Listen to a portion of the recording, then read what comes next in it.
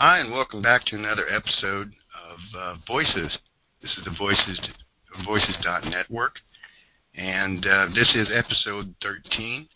Occupy Red Herring is the title for this show. Red Herring is a diversion, something to make you look in the wrong direction. There'll be a link up that kind of talks about what a red herring is, and I think you'll see by the time we finish this show how that kind of fits on several different levels. Our guest, Sam, could you introduce yourself, please? Sure. I'm with the Institute for Public Accuracy. People can see our material, news releases on different issues at accuracy.org.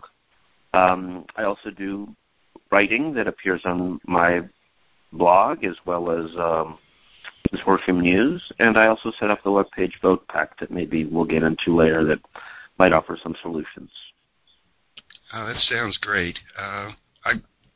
I'd seen some of your stuff with Consortium News, and I'd like to talk a little bit more about Consortium in the last 20 minutes.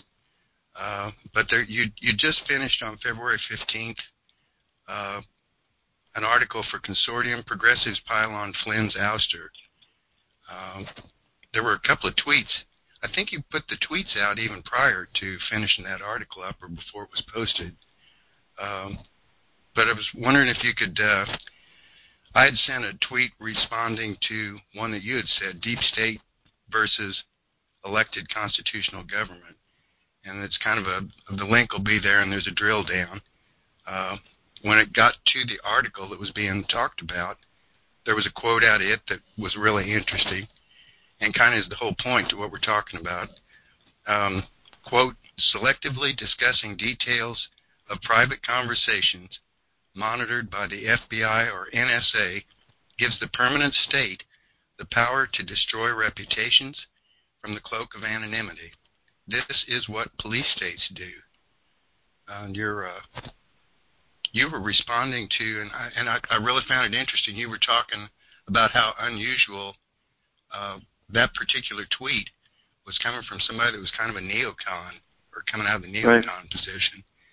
Your response to his article, what's crazy is a neocon ends up benefiting.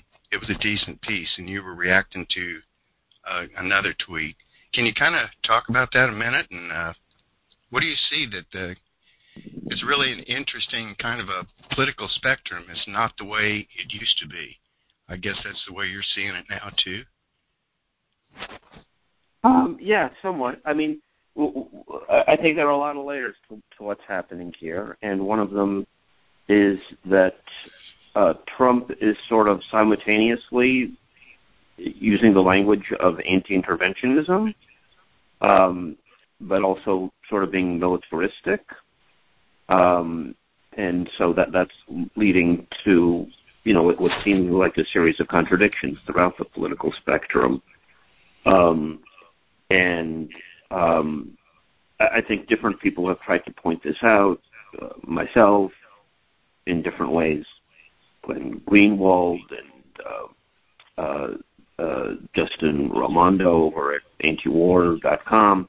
But it was just funny that of all of the people who were noting the contradictions of the mainstream critique of Trump, that is that basically Flynn was brought down, apparently, by leaks that showed that he apparently didn't tell the truth about his contacts with Russia, with Russian officials. But, he was only talking to Russian officials, apparently, to ease relations, which presumably is a good thing. And, there are a lot of people in the establishment who want an increase of tensions, and possibly worse with Russia. And I think that can be very dangerous and very destructive. So it was just ironic to me that what ended up happening was that Trump would pick Eli Lake, basically a neocon, or at least very closely allied with neocons, the sort of constant interventionist types that were sort of the tip of the spear in during the Iraq War, that he would pick him, of all people, to, say, oh, yeah, this was a good piece. Well, there were several good pieces out there, and it was funny that Trump would pick that one. So that's what I was getting at with that exchange. But I think, there's just an enormous amount to unwind here, that you have people who are so-called liberals and so-called progressives that seem to be attempting to demonize Russia, the other major nuclear power in the world, at the risk of escalating things. And I think that that's extraordinarily dangerous. You have a lot of people who are ostensibly part of the peace movement or anti-war movement that I think have been so sucked into their raw, visceral hatred of Trump that they, aren't asking for evidence about what allegedly illegal activities took place between Trump's people and Russia.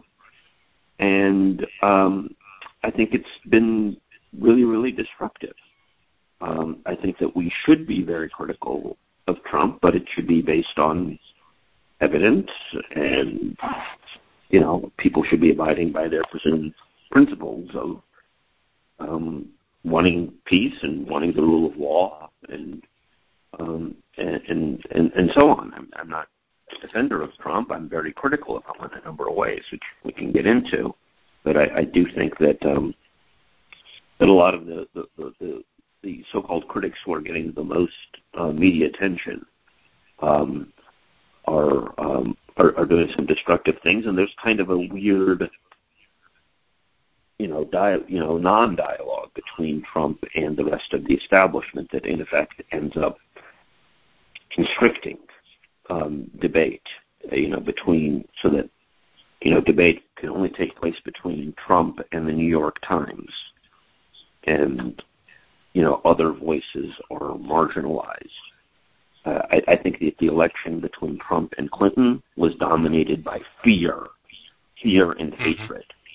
That so many people voted for Trump because they hated and feared Clinton, and so many people voted for Clinton because they hated and feared Trump. And I think the same dynamic is continuing, except now that Clinton's out, it's basically the establishment media that's taken that place. And so there's this very destructive back and forth that's going on between the establishment media and Trump, although I think it's destructive for the world and for the country, but I think it's actually constructive for each of them, because they get to play off their enemy. The establishment media get to be, poster boys for the First Amendment, and Trump gets to pose as taking on the establishment when he really hasn't, done anything that really does take on the establishment, in my view. We're about 9 minutes out of our first 20-minute segment, and again, we'll have a link to that. We'll have a link to that tweet, and when you drill down through it, you can see you've got Greenwald talking basically from what you would normally have presumed was a kind of a left wing, and you've got Eli Lake from. Just take a look at some of Eli Lake's comments. It obviously not from a left wing position. So once again, it's strange to see how the sides are coming down on this. And then when you did your article for Consortium, that too was you're taking a look at it about how the progressive wing of the left wing is coming down on Flynn. Can you kind of talk more about what was in that article? And we will have the link to the article. Sure. Well, I mean, even before Flynn, got knocked out, a lot of so-called progressives were hammering away at the whole Russia angle. It was a mantra of the Clinton campaign. I think was very, destructive. Trump was talking about jobs, and Clinton was talking about Russia, and guess who won the Rust Belt states? And so you've had people like Maxine Waters talk about impeaching Trump for alleged ties to Russia. I think that there may well be a strong case for impeaching Trump, but it has to do with the emoluments clause, and not with, perhaps wanting to make, peace with Russia, which I also have. Can you amplify what the emoluments clause actually is? Because I think there's a lot of people they've heard the word, but I'm not sure they really understand what's being talked about there. Well, basically what's being talked about there, and this wasn't the focus of my article at all, is that there are restrictions on what compensation the president can take, and that he can't take any title or any kind of compensation, either from, there are two emoluments clauses, one domestic and one foreign, and they both basically say that the president, and I think one of them covers other people, but one of them is specific to the president, can't take emoluments, which is basically a word for gifts or sweetheart deals or titles or anything like that, other than the presidency itself. And so I think that there are some serious legal scholars who have attempted to put forward this case, and they'd set up a webpage, impeachdonaldtrumpnow.org, and I think that there is substance to that. I think that that's very distinct from, although frankly I have mixed feelings about the prospect of impeaching Donald Trump for political reasons, and we can get into that if you like. But I think that that's very different than the case that people are saying, he colluded with Russia to undermine the election, and therefore he should be impeached. There's, the establishment media can work themselves up, to a frenzy with something and establish conventional wisdom, all without the benefit of actual evidence about something. And it seems to be the case. I don't think that it's impossible that something like that happened, but I don't think anybody has seen meaningful evidence. The whole fake news thing, which has brought us closer to our very own Orwellian Ministry of Truth. Right. That's all based on the assumption, based on innuendo. I've seen no evidence that the Russians hacked the elections.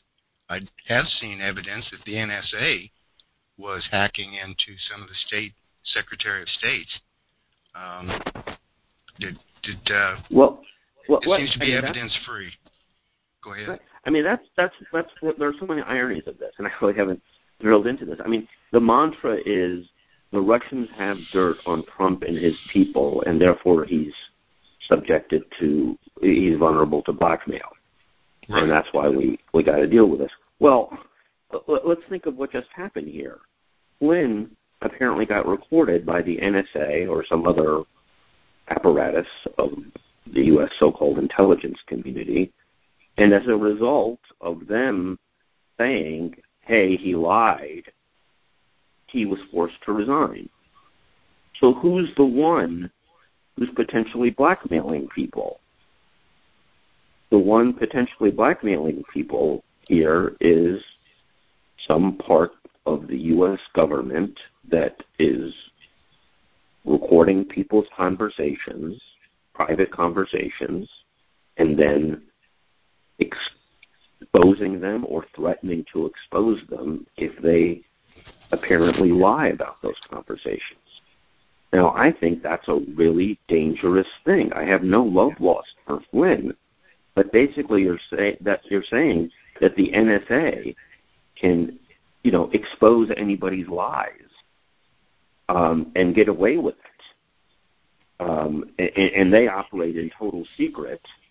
And, the fact of the matter is that virtually everybody lies about something. But the NSA gets to pick and choose who gets exposed. So it basically can make or break careers. It gets to vote anybody off the island that they want, based on God knows what criteria. Have we actually seen what it is that was that Flynn was supposed to have done? If we have, I've missed it. We've heard what they say that was said. Right. What they say was said, and what he seemed to admit to in his resignation letter, but we have not seen the actual evidence. Again, which also fits with the hacking of the elections, which no evidence. We've only got like 4 minutes in this section. There seems to be a trend here that people don't need evidence anymore. What happened to having to have some kind of evidence in your reporting? And is this reporting is something we want to get, and we will be kind of amplifying that in a little bit. Yeah, no, I think what passes for reporting now is, oh my God, look at Trump's tweet. It's wrong for this reason. Oh, he claimed that he got this many electoral votes. He didn't. He's wildly exaggerating that. Aren't we really great fact checkers? I'm sure Trump lies about stuff like that and other things. And he would be the first politician in history that got caught lying. Right. And again, I'm not defending lying. I'm just saying that seems to be people with the shock that a politician is lying. I don't get it. And like you said, the progressives, in that article, you were the main upshot of the gist of it was in this last 3 minutes. What do we need to be aware about? To kind of amplify one more time what you were saying with that article, if you would. Well, yeah, sure. I mean, what was funny was about a month ago, Chuck Schumer, sort of lead Democrat in the Senate, said that Trump, who was then picking a fight with the CIA apparently on Twitter, and Schumer said it's really dumb to attack the intelligence agencies. He said, quote, "Let me tell you, you take on the intelligence community, they have 6 ways from Sunday of getting back at you." Well, that seems to be what actually happened. And that's not a acceptable scenario that the so-called intelligence community can decide to take down the national security advisor or any other major figure, by threatening to leak their private conversations. And what else is going on here? Meanwhile, the agenda between Trump and the establishment is going through just fine. Steve Mnuchin from the good folks at Goldman Sachs was just confirmed Treasury Secretary as the Flynn story was breaking. So that got minimal scrutiny. So you've had Goldman Sachs basically running Treasury for all of these years, whether it's hope and change Democrat in the person of Obama or a so-called anti-establishment Republican in the person of Trump. And it's the same people running the show. So what we have here is kind of a spectacle that's going on, and it's very personalized, but it's not focusing on policy. And I think that disengages the public from what's really going on. They're tuning out. They don't want to hear about the squabbles between the media and Trump about Russia. They want to hear about peace and having a decent economy and actually taking on Washington. And that's not what's really happening. That kind of segues us into our second 20 minutes. And I'd put out a tweet that said constitutional government is not just a preference, it's the supreme law of the land. And then there were two tweets that was based on, again, back to the left wing, right wing, and put those in quotes, the so-called left wing, so-called right wing. The first one of those was Bill Kristol, another neocon, possibly a neocon's neocon. Right. His tweet was, obviously strongly prefer normal democratic and constitutional politics, but if it comes to it, I prefer the deep state to the Trump state. It's really great to have Bill Kristol around because he actually says what a lot of people do. On the other side of that, it's kind of like the old joke about being pregnant. You can't be just kind of pregnant or a little bit pregnant. It's kind of a binary solution set. So either you are supporting constitutional government or you're not. And I'm not quite sure. I don't want to use the word that starts with a T here because it's overused. But that's a coup to me. I mean, as a person who studied history, I really am shocked to hear somebody saying that they're even considering any option other than constitutional government. And he's not alone in that. On the other side, the supposed left wing, Senator Harry Reid, his quote, and again the link will be up. This was, I think, during the Democratic National Convention, sometime during it. But he's quoted, and you can hear him say it, he's saying, give Trump fake CIA intel briefings. Again, I don't want to say the T word here, but you can't do that. That's not how this system is supposed to work. So that was kind of what I was talking about there. Did you have any thoughts on that? And again, we'll have the link there so people can hear it. But I find that shocking. And I think you're totally spot on. I think both of those things are really, catching them in the act of totally undermining, constitutional government and any pretense of meaningful democracy, democratic participation, civilian control over the military, and so on. And that you do have it from the establishment on, quote unquote, both sides. People who are so-called, Republican conservatives and neocons, and on the other side, alleged liberals. So, I think that they end up colluding on a lot of things. Intervention, in terms of, intervening in various Middle Eastern countries, ratcheting up tensions with Russia. There are, policy agreements here as well that have eroded the Constitution in a whole series of ways, right? The War Powers Clause of the Constitution has been totally disregarded, and the War Powers Act has been totally disregarded for many decades now.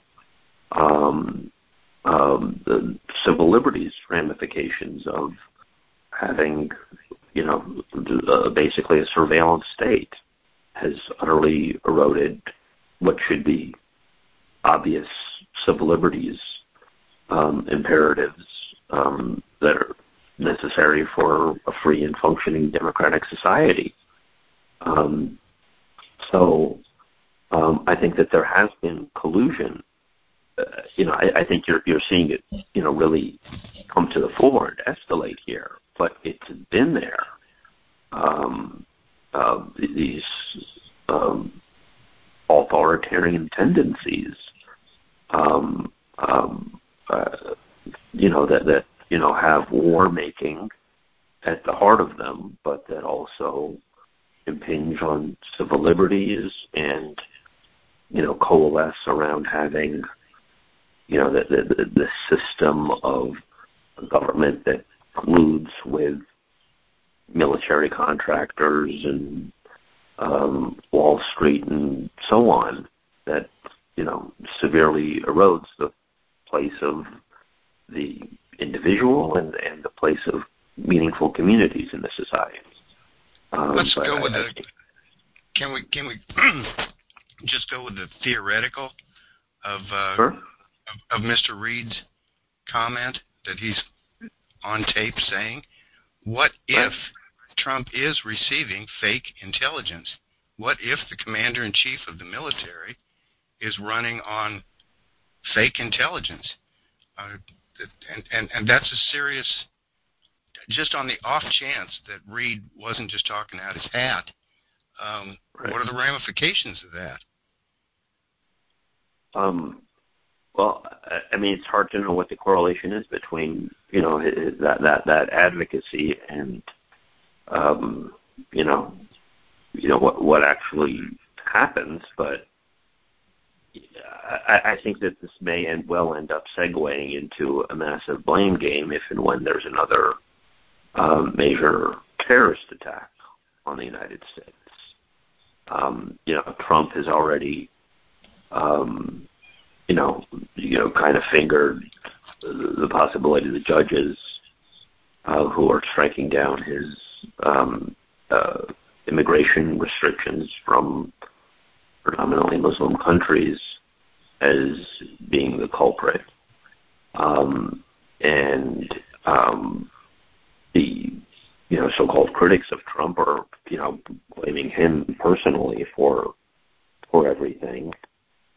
And I fear what gets left out of the equation is actually looking at U.S. policy around the world, in the Middle East in particular, how this fuels resentment and anger and, undermines meaningful dialogue in order to get ourselves out of, the cycle of perpetual war.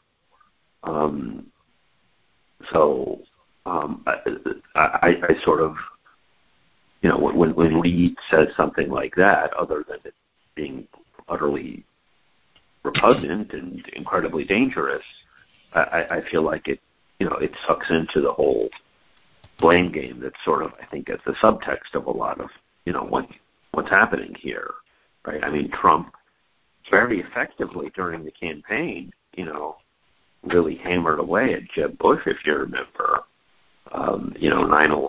talking about his brother, George W. Bush, and he didn't keep us safe. 9/11 happened on his watch. He didn't keep us safe.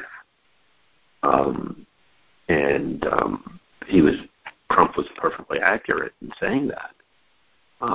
But I think that everybody's positioning themselves to a blame game of what happens if and when there's another attack. There's another side to the blame game here too. As a reporter, I'm trying to maintain some kind of a fact-based analysis of what's going on, and so I keep thinking back to one of those old TV westerns like Gunsmoke. I'm that old, but I've got this mental image of the scene where the mob is forming up out in the street. And Marshall Dillon has to pull down the shotgun, and he's going to defend the jail from lynching. And you don't hear Marshall Dillon being accused of being biased. He's not defending the murderer in the cell. He's defending the law. And again, it seems to be very difficult to defend the concept. It's almost like left-wing, right-wing is what we've trained, the paradigm we've been trained to think in terms of. But there seems to be a left-wing, a right-wing, and a third party, which is, they're calling it the deep state, or the intelligence community. It's got a million different names. A historian named Anthony Sutton, superb historian, he calls it the money power. Any thoughts on that? How do we as reporters try to work our way through the minefield of, well, you're just defending Trump. Well, no. I took an oath to the Constitution. I am defending the Constitution. Any thoughts on that? Sure. Well, I mean, I think that so often the establishment wings of both the Democratic and Republican parties, in effect coalesce around and help define what the establishment and very often what the deep state wants in terms of U.S. policy. It's related to what Eisenhower warned us about the military-industrial complex that now, includes the so-called intelligence community and the establishment media. But I do think that, and Trump seems to be challenging that in some ways. But I also think that sometimes, like in his interview with O'Reilly, O'Reilly is like, why are you dealing with Putin? He's, he kills people. And Trump is like, yeah, we kill people. And was castigated for it. Like that was a shock. Exactly. And everybody, through, both a lot of Democrats and a lot of Republicans are, and much of the punditocracy is appalled by this. And I'm like, I like that word. Right. Right. Well, and in a way, to me, that gives, that helps Trump's legitimacy. Because I think the general public, to the extent that they're paying attention to this, are like, okay, well, somebody's saying something resembling the truth, and It looks like it's Trump, and that they're, the establishment media are going to go on for a week about how he, exaggerated his electoral win or some other trivia, but he's telling the truth about a lot of big things that nobody tells the truth about. But of course, he tells the truth in a way that sort of helps let Putin off the hook in terms of killing people. Trump isn't saying, yeah, we kill people and we got to figure out how we and Putin can stop killing people, right? Trump's not saying that from the sound of it. But I think that would be the meaningful critique of Trump. How many? He just killed a whole bunch of people in Afghanistan for the first time the other day. Was that 18 today, or there's so many of them? It's really It's hard to keep track. And are they telling us the truth? That's the problem with that one. Are these real numbers? Are these real facts? Is this fake intel, like Senator Reid is saying? Right, you did an article. Go ahead. The history has been that they lowball that kind of thing, and then it comes out. Yeah, that was where I'm about to segue here.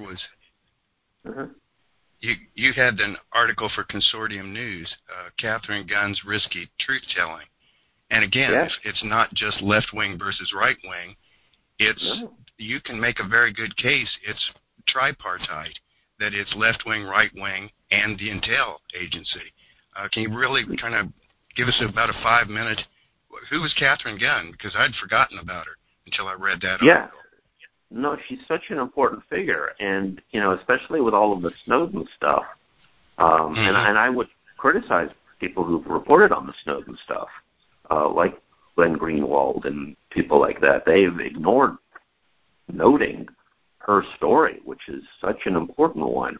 What happened with her is that during the buildup of the Iraq War, when George W. Bush was saying, we're going the last mile for peace, we're trying to avoid war and all of this, she worked for the British equivalent of the NSA, with the spies, or, they intercept communications and so on.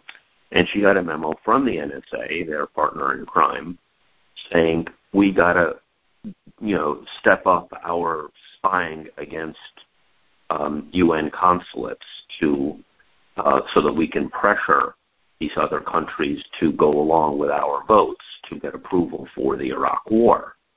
Meaning they want to get dirt on diplomats from all of these countries that sit on the Security Council, permanent and temporary members, so that they can push them to rubber stamping a vote on the Iraq War. Well, she got this memo. It's a very short memo. It was like 300 words or something.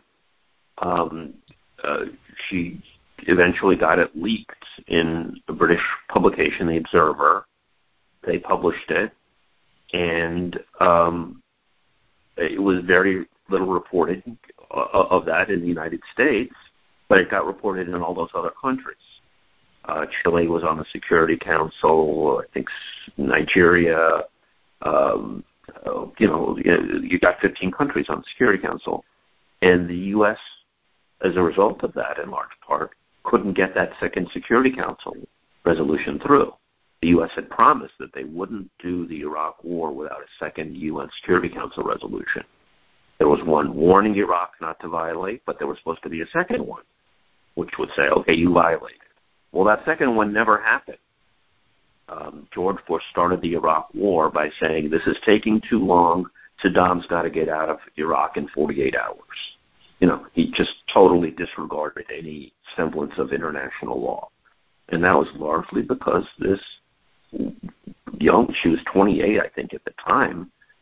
She was a British, a translator. She was a Mandarin translator. She's a linguist. She disclosed that document. They found her out. That ended up ending her career. They were going to prosecute her because England has an Official Secrets Act, unlike the United States, although we're starting to act like we do have an Official Secrets Act. Mm-hmm. This was obviously whistleblowing.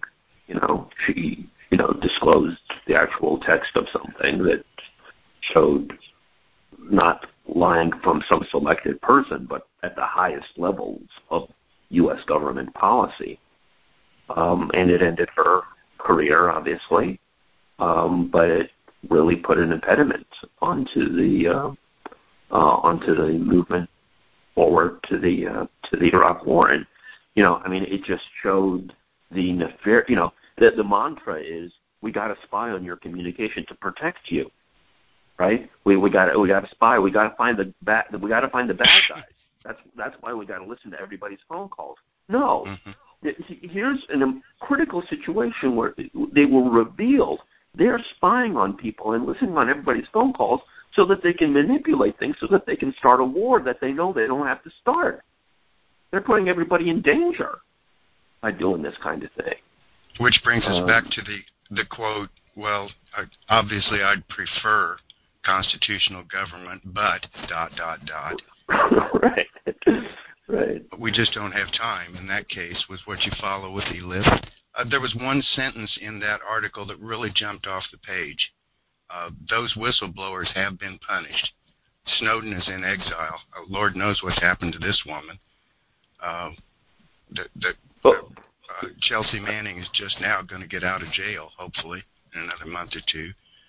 But who was prosecuted for what you mentioned, quote, NSA and GCHQ were spying to try to facilitate an aggressive war, the highest war crime under the Nuremberg statutes. We hung people. Literally, we hung people for violating those statutes. What kind of a system of justice? Is anybody raising that point? I don't even see it being brought up. I was shocked that I had forgotten who this woman was. That again was what was truly shocking to me, was I'd forgotten who she was. Yeah.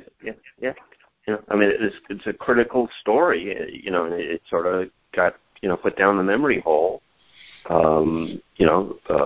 People don't turn to her for analysis. She's safe and sound, but like I say, her career was ended.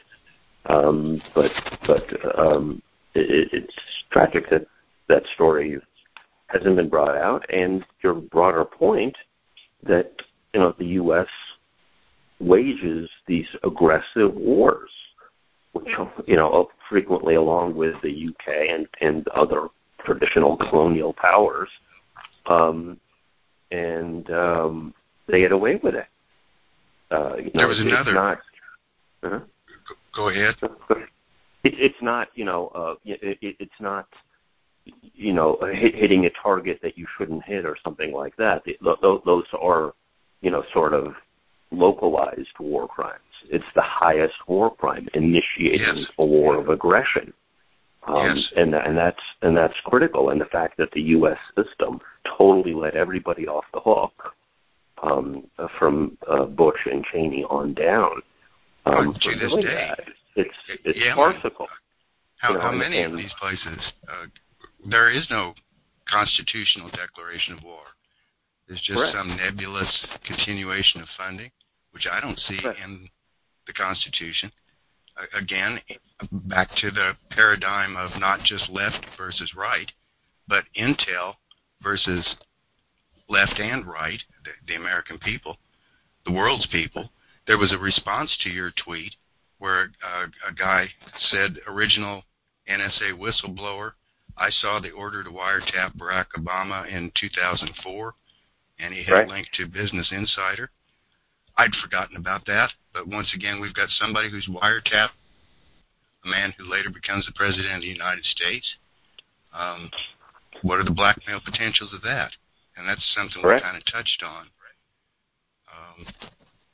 That was jumped off the page. Okay. That was Russ Tice, who was sort of the original NSA whistleblower. The issue with Russ Tice that some people have is that he didn't come forward with any documents. It was his say-so, and it was hard to corroborate stuff. But he did come forward, and to my knowledge, everything that he said, nothing has contradicted the documents that have come out. So I think that he's somebody that really should be listened to a lot more than he has been. Is he still alive? And once again, yes. I didn't know who he was, and I find that shocking. There was a quote that jumped off of the page on that article. In the summer of 2004, one of the papers I held in my hand was a wiretap of a bunch of numbers associated with a 40-some-odd-year-old senator from Illinois. I just mangled that quote, sorry. You wouldn't happen to know where that guy lives now. It's a big White House in Washington, D.C. So again, we're talking about possible blackmail by the Russians, where we're looking at the history book is showing we've got our own intelligence agencies that are blackmailing politicians. And a third category on intel being used to start a war, not to stop a war. Room 40. This was new to me. Room 40, British Naval Intelligence, all the way back in World War I, sank the Lusitania. They knew where the submarine, it's been declassified now, but they knew where the Lusitania was, and they knew where the submarine that ended up sinking the Lusitania was. And there'll be a quote to it. Again, pattern here is intel versus constitutional government. Yeah, I mean, and obviously there's a huge case in terms of the, weapons of mass destruction in the whole Iraq War, and I think that was incredibly nefarious, and parts of it were actually planned. There's this, again, this bogus left-right debate about torture. Does torture work? People ignore how torture is used to collect false evidence. That seems like a contradiction, but it's not. For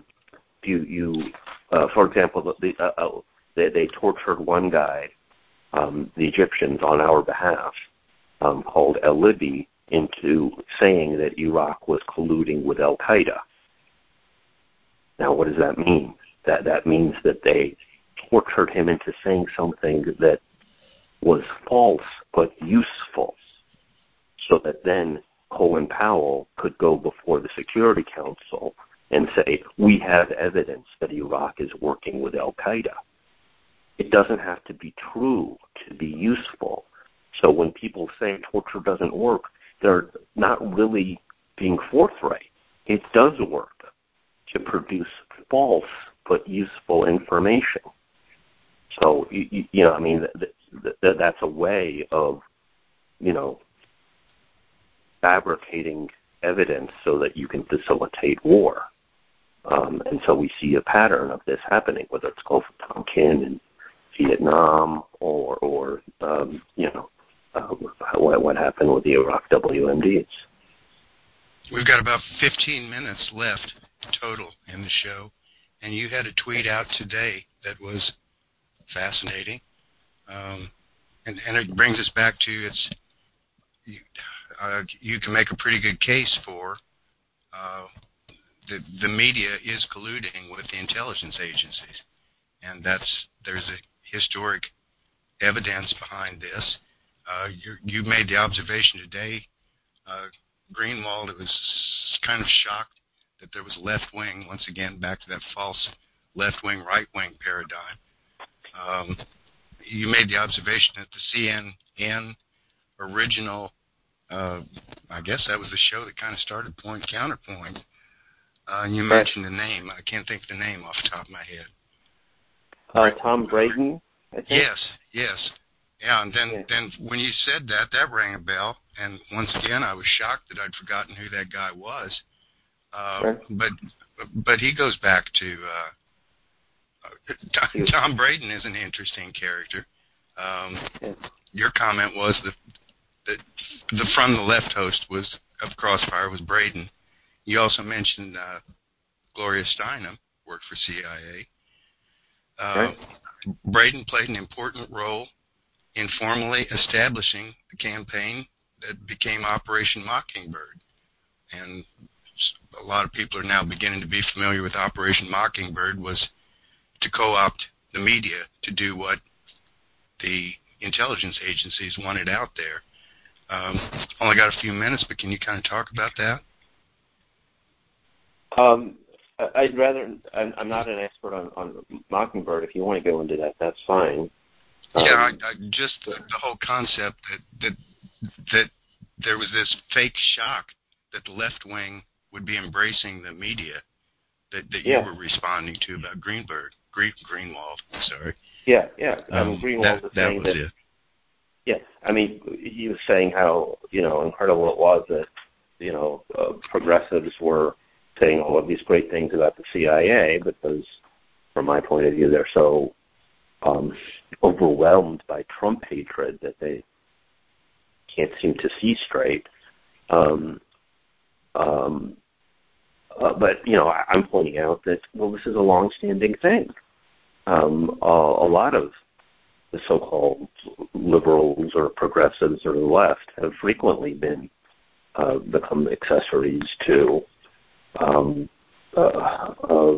intelligence community, whether it's Gloria Steinem or the so-called left on Crossfire. Let's not forget, Johnson is the one who escalated the Vietnam War, the great liberal, the great society.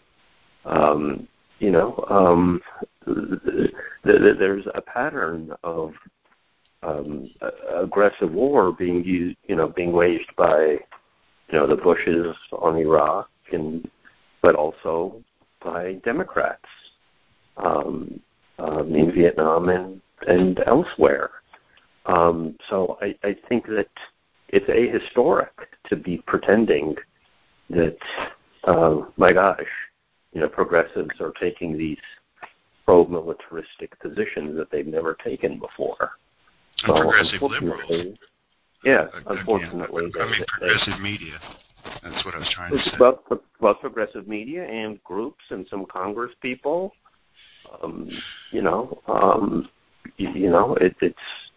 It's happened. I mean, some have scrutinized U.S. militarism, but a lot of them haven't. A red herring. It's a diversion. Again. There was a movie, Good Night and Good Luck, the patron saint of all reporters, Edward R. Murrow, and we have to genuflect when we say that name. Right. But at the end of that movie, what they didn't tell us was after he loses his job at CBS, he resigned from CBS to accept a position as the head of the United States Information Agency. Yeah, I didn't know that. Yeah, that was it wasn't mentioned in the movie, strangely enough. That's fascinating. So, again, there'll be a link going back to that. But, again, the ahistoric is an excellent word. that people are just not looking at the history of, look, this is not new. We've seen all of this. We should be aware of all this. And I guess that's what brings us down to our last few minutes.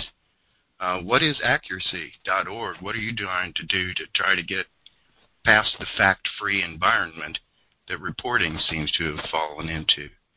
Sure. Well, we put out news releases virtually every weekday, featuring one or two analysts on a given topic. Sometimes that's domestic economy, sometimes it's foreign policy. We try to puncture myths as they're going through the media in real time, or getting other critical information out there, and providing guests for talk shows and so on. Just going back to whatever issues of international law, raising critical questions. Did the intelligence community take out Flynn? Sometimes we scrutinize non-governmental organizations as well. Amnesty International, are they stoking the Syrian war and some of their what's been described as sort of one-sided analysis of the tragic Syrian war. So we try to get critical information out there in a timely fashion. People can sign up to our email list if they like. Just go to accuracy.org and you can do that. We'll have that link. And did you guys get smeared for being a fake news site like Consortium News? No, we weren't on that list, interestingly enough. I didn't know if we should have felt left out, or maybe... Voices didn't make the list either. I really felt bad about that. Yeah, I wasn't sure if maybe they were afraid that we would, have contacts with some good lawyers, and they didn't want like Consortium News didn't? I mean, this... I'm sure Consortium does, but they don't have the lawyers, sitting on their mastheads and stuff like that. Oh, okay. We did, so I wasn't sure if that was the reason why. Is there any kind of an effort to try to get some legal action when whatever happened to libel? Yeah, I know that people are looking at that, but I'm not on top of it, so I really shouldn't comment on it. But hopefully maybe we can get somebody from them, from Accuracy, to kind of give us some. What are our solutions to get out of this mess? How can we have a free press if we're not even talking about real facts? How can we have a free press if it's ahistoric? That seems to be the real crux of what we've been talking about with red herring here. And I guess.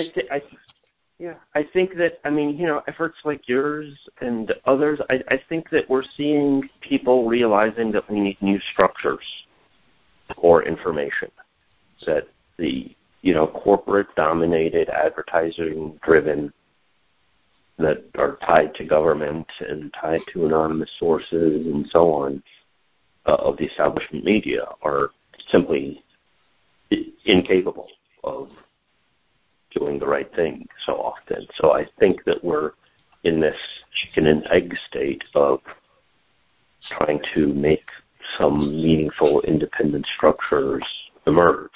And I think right now it's a whole bunch of smaller efforts, and I think that in time they will begin to coalesce.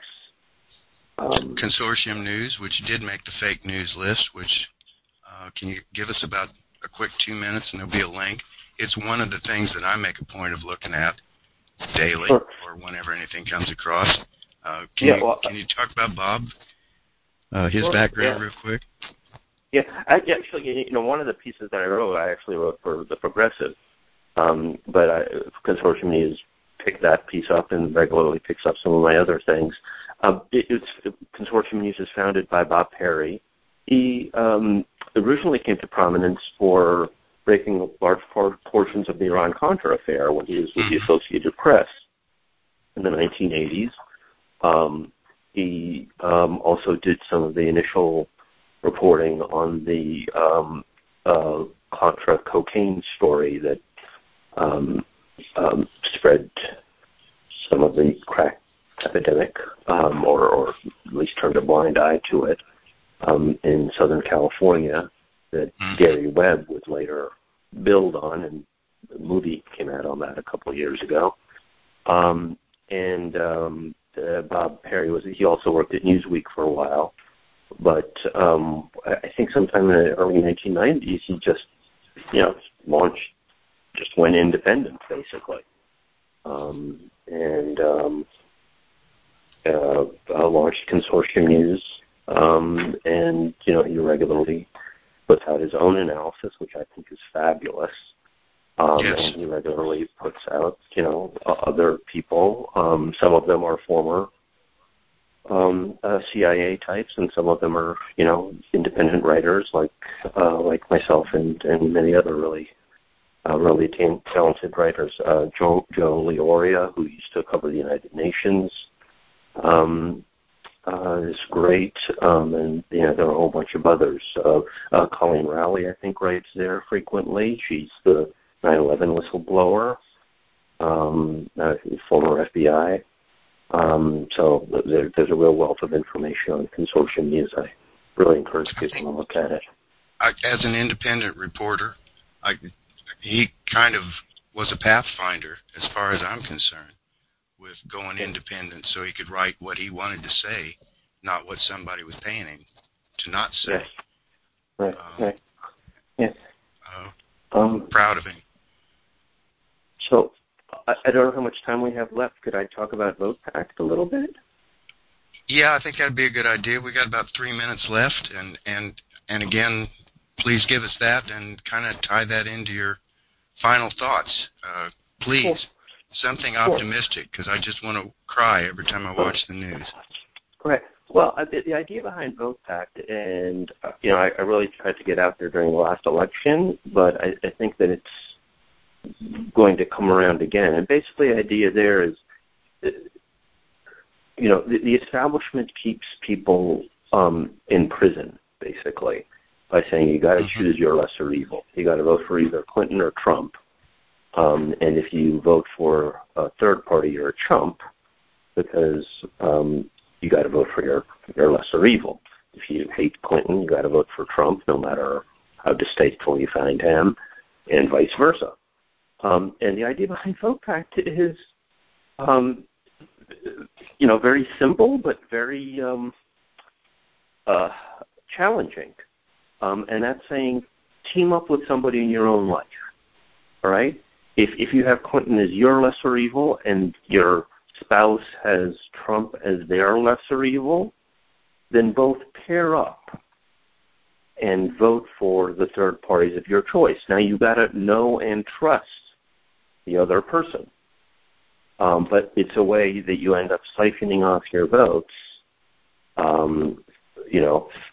instead of you self-loathingly voting for Clinton and they self-loathingly voting for Trump, you both get to vote for who you actually want. And I think that this will, if there's a really enterprising third-party effort out there, it provides them an actual path to victory. Because, if they do it right, then they could potentially get both votes. And this could be a method of, in effect, a revolutionary strategy through the ballot box of people coming together instead of this constant, shallow, partisan, personalized bickering that doesn't actually solve much of anything. And I think that people have a real hunger. Obama won on the promise of hope and change, and we're really going to change, we're really going to fix things, we're going to really turn the country around. And he didn't meaningfully deliver in so many ways.